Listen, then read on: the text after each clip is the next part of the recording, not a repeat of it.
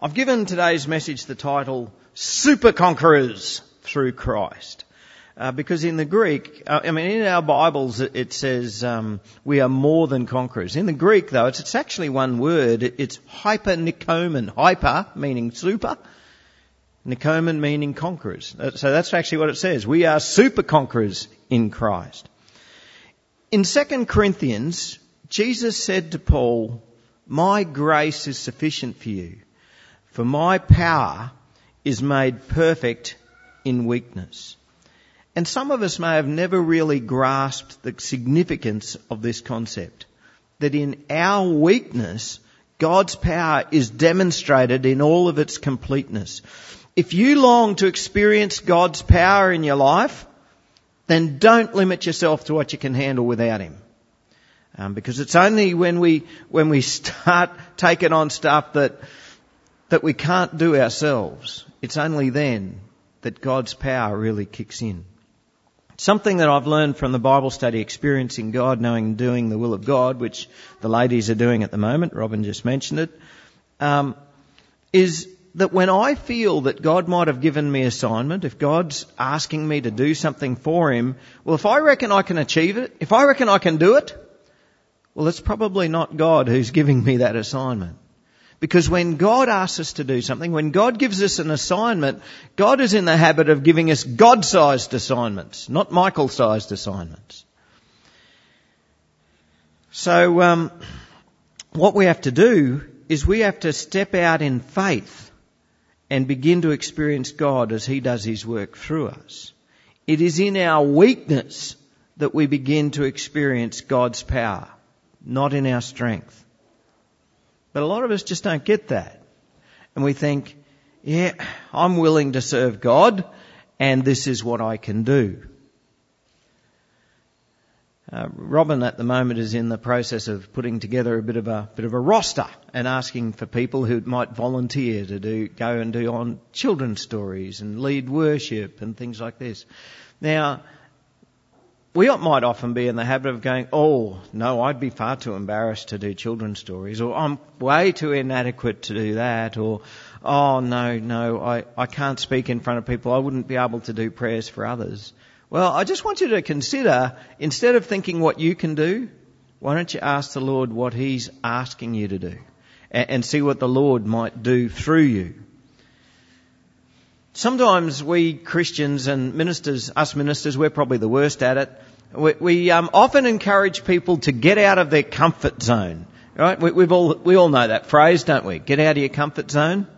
I'd actually like to recoin that phrase, because I reckon as Christians, we need to get into our comfort zone. As Christians, we need to get into our comfort zone, because what greater comfort is there than stepping out in faith, knowing that God is right there with us and His power is going to be made complete in our weakness. When you're a Christian, the comfort zone is right there. When we go beyond what we can do, when we're put in a position so that things are going, it's beyond what we can bear. And that's where God's power kicks in. And there's the comfort. That's the comfort zone right there. When the Lord is with us in all of His power and all of His might. So, being a super conqueror through Christ. It's probably about a decade ago that I truly began to grasp what this means. You see, even though I'd consider, I've been a Christian virtually all my whole life. I've been brought up in a Christian family and I've just known God my whole life. Even so, I was still very much a product of the world in which I lived. And to me, this was my idea of a conqueror. I sort of thought of a conqueror as, well, the conqueror is the strong one. The conqueror is the one who wins the fight. The conqueror is the one who always comes out on top. He's the victor over the vanquished. And of course, the conqueror enjoys the victor's spoils. And so my picture of a conqueror was a person of strength and resources, somebody who gets what he wants, isn't burdened by suffering and never goes without. But it was about a decade ago as I read the book of Revelation. And I'd read it earlier, I'd read it a number of times. But I was in the section where Jesus dictates a letter to 7 churches. And to each of those 7 churches, Jesus exhorted them to be conquerors or to be overcomers. It's the same word in the Greek. And he promised them that anyone who is a conqueror, anyone who is an overcomer would receive heavenly rewards. But what did being a conqueror entail? Let me read you a little bit of the letter to the church at Smyrna. Coming from Revelation chapter 2 verse 10. Do not fear what you are about to suffer. Behold, the devil is about to throw some of you into prison. Now, that doesn't sound much like a conqueror. They're going to suffer and be thrown into prison. Goes on, that you may be tested. And for 10 days you will have tribulation. Conquerors, suffering, and going through tribulation, troubles. And it goes on, be faithful unto death, and I will give you the crown of life. Dying? Conquerors don't die. He who has an ear, let him hear what the Spirit says to the churches. The one who conquers will not be hurt by the second death. And I realised then as I continued to read those 7 letters that for a Christian to be a conqueror, for a Christian to be someone who overcomes, means to be someone who endures in their faith. It means to keep on going. It means to continue in the faith. It means to never pull back. It means to follow Jesus on whatever path that he's taking us on, even unto death. That's what it means for a Christian to be a conqueror. And that is so different to what I'd heard in so many churches. Because in so many churches they've been telling me, if you're a conqueror, then you won't suffer this disease. If you're a conqueror, you'll get better. If you're a conqueror, then you're not going to be in poverty. And unless we understand this, that a conqueror in Christ is someone who endures. Unless we understand this, we're never going to understand the New Testament church. We're never going to understand what makes them tick. We certainly won't understand today's reading and what it means to be a super conqueror. In Romans chapter 8, we've been learning what it means to live according to the Spirit as opposed to living according to the flesh. And the temptation is always there, even for Christians, to go back to living according to the flesh. You see, the flesh craves what seems good to the flesh. And what seems good to the flesh? Health, wealth, a long, easygoing life, the path of least resistance. Whereas the Spirit craves to follow Christ and to be obedient to our Heavenly Father no matter what the cost is. To be a super conqueror in Christ doesn't mean that we'll never have suffering in the flesh. But through that suffering, we will endure. We never give up. We never lose heart. We always trust in God. We continue to witness to the glory of God. That's what it means to be a super conqueror. To be a super conqueror in Christ doesn't mean that we're self-confident. We probably all have those people who we know as, or we might describe as being super Christians. You know, they're the kinds of people who, they always know the right thing to do. They always know the right thing to say. They ooze self-confidence and they are supremely confident in their abilities, and everything in their life, they just always seem to come out on top. And sometimes we begin to compare ourselves to some of them. And I don't know about you, but when I do that, I feel like a loser. Anyone here feel like a loser when they compare themselves to those people we picture as super Christians? Good, we're a church full of losers. I'm not on my own. But we're not losers. Because when we're about to lose, when we're in that position of loss, that's where the power of God kicks in. You may not be the image of what you picture to be a super Christian. But when we trust in Christ and when we endure, we become more than a conqueror. We become, you ready for it? Super conquerors in Christ. Don't forget that. That's the important part. We are super conquerors in Christ. Not on our own, in Christ. Let me explain. It begins with faith. Today's reading began with the word likewise. Now, that means it's obviously tied to what we learned last week.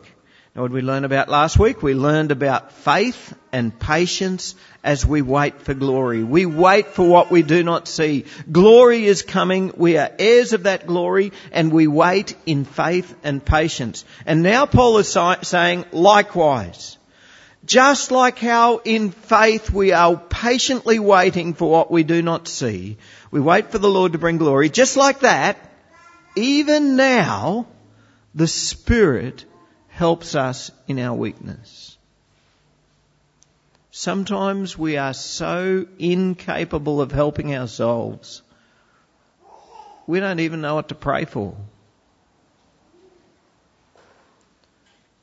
Do you ever find yourself when you're in the position you just don't know what to pray?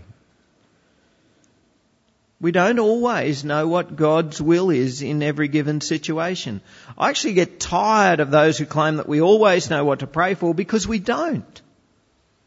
It's the height of human arrogance for us to presume that we always know the will of God, or to think that my will is obviously God's will. In Isaiah, the Lord said, "My ways are higher than your ways." He said, "My thoughts are higher than your thoughts." And in today's reading, we're told that we don't always know what to pray because we don't know what God's will is. And so whenever we do pray, we should always pray in the attitude of, if this is your will. Because God, you are King, you are sovereign, and sometimes my will be different to your will. But sometimes we are at a loss. We just don't know what to pray for. We don't know what to pray for as we ought. Oh, we can always come up with a great list of things for ourselves to pray for, of the things that we want. And often that list will be overwhelmed by the things that the flesh is craving for. But what if that's not what God wants? Let me tell you, if all my prayers were answered, if I got what I wanted, I wouldn't be your preacher here today. I'd still be on the farm at Gundawindi. That's where I'd be. Because I just can't tell you the number of times back when Mum and Dad first announced us on the farm, just the number of times I prayed, "Lord, help me to somehow be able to buy them out." And then when I realised that wasn't possible, then, "Well, Lord, help me to get another little farm and build back up again." And I just prayed over and over again over the years. But you see, the Lord never answered that prayer. And you know why? It was because I wasn't praying as I ought. I wasn't praying according to God's will. I was asking for what I wanted. And it wasn't God's will for me to be a farmer. We do not know what to pray for as we ought. But the Spirit Himself intercedes for us with groanings too deep for words. There's times when we don't know what to pray. And in those times there's essentially two ways to proceed. There's the human way and there's the God way. Sometimes we don't want to admit that we know what to pray for. We don't know what to pray for. And so we end up stringing together a whole lot of religious sounding cliches and platitudes, and we fill the silence with stuff.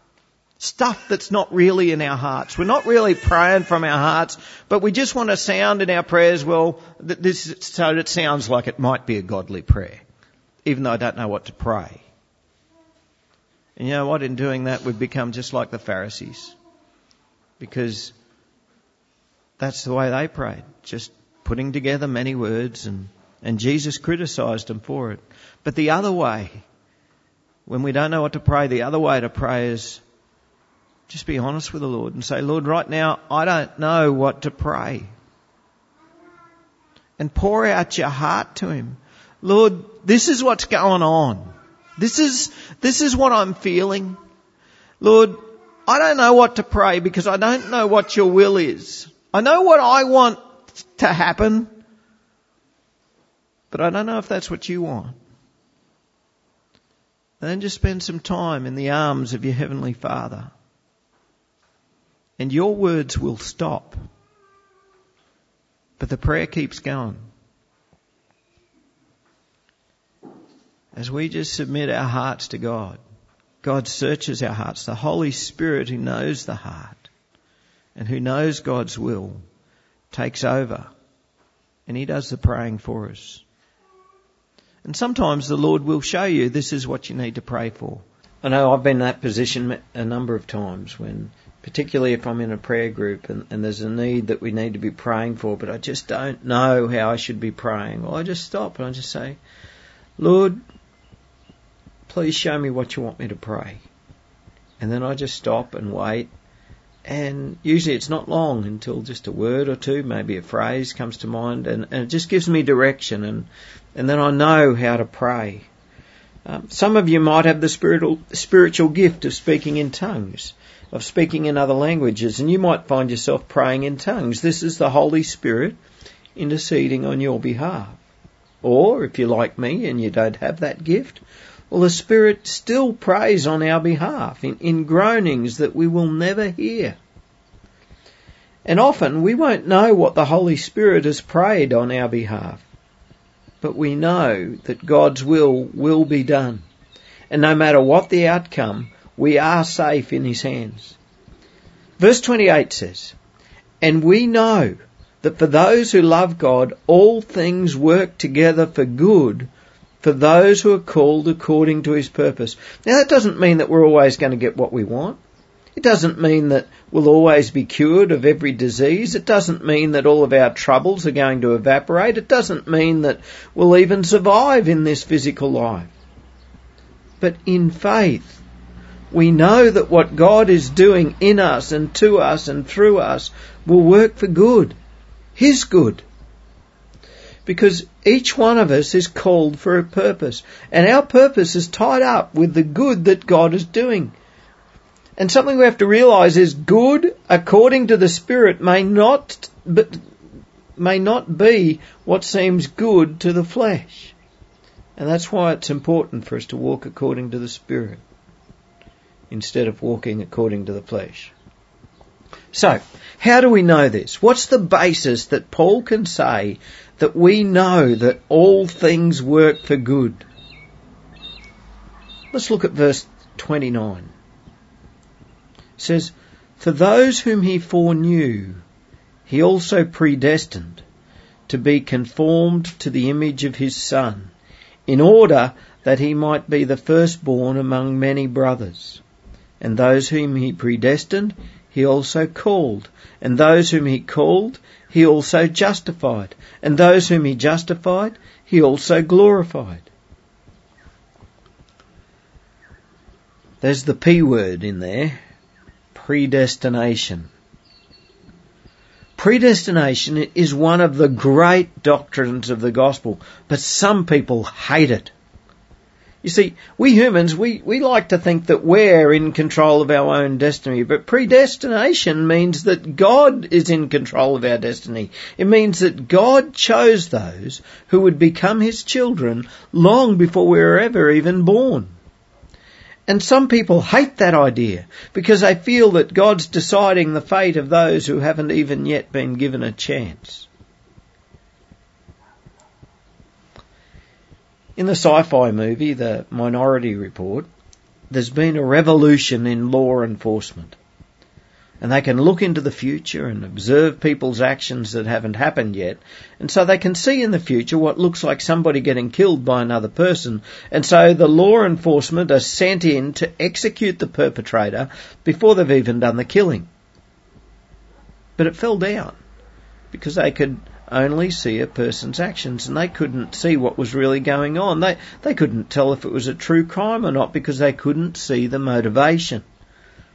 And they couldn't see the heart. But I want you to understand this. God does know the heart. Verse 29 tells us that He foreknew us.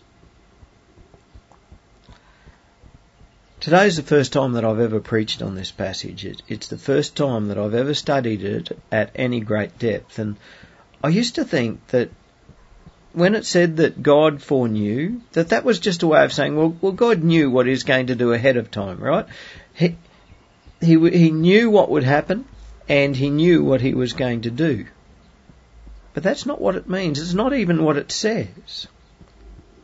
What it tells us is that even before the world was created, God knew you. He knew you. And He knew me. He knew you then even better than what you know yourself now. How well do we ever really know someone? Before a couple get married, they've been courting for a while, and then they get engaged, and by the time it comes to the wedding, they think they know each other pretty well. But then once you're married, hey, in so many areas you realise how little you really knew that person. When we first got married, Robin and I, we lived in a caravan together for 10 months.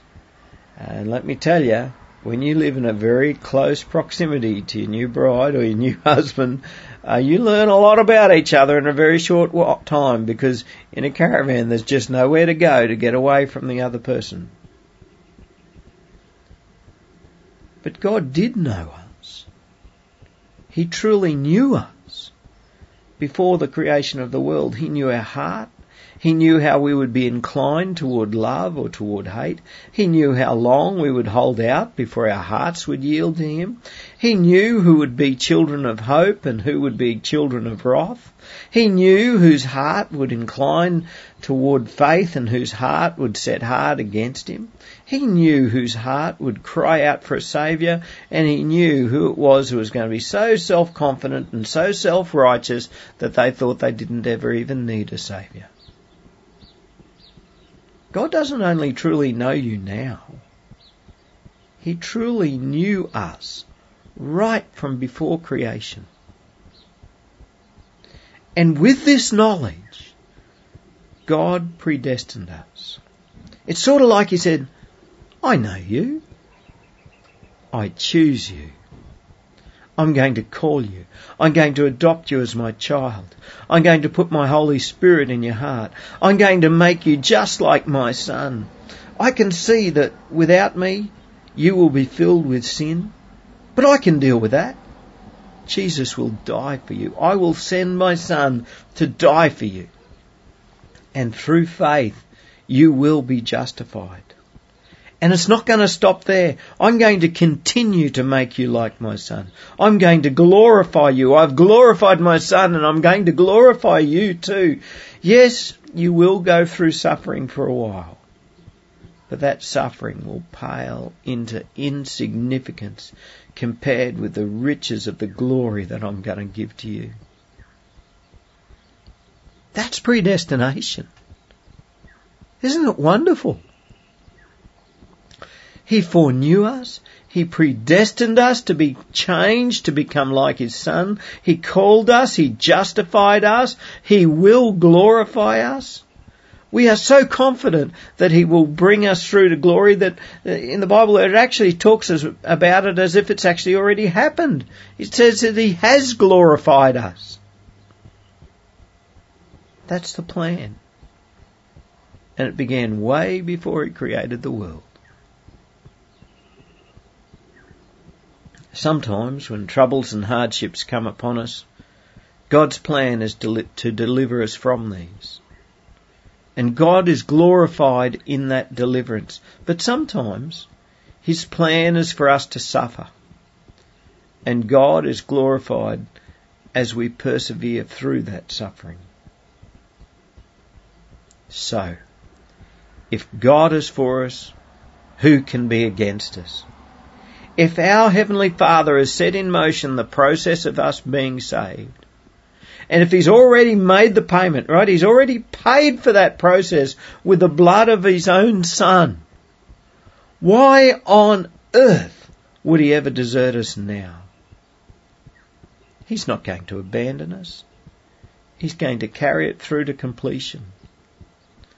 And here we find one of the most wonderful assurances.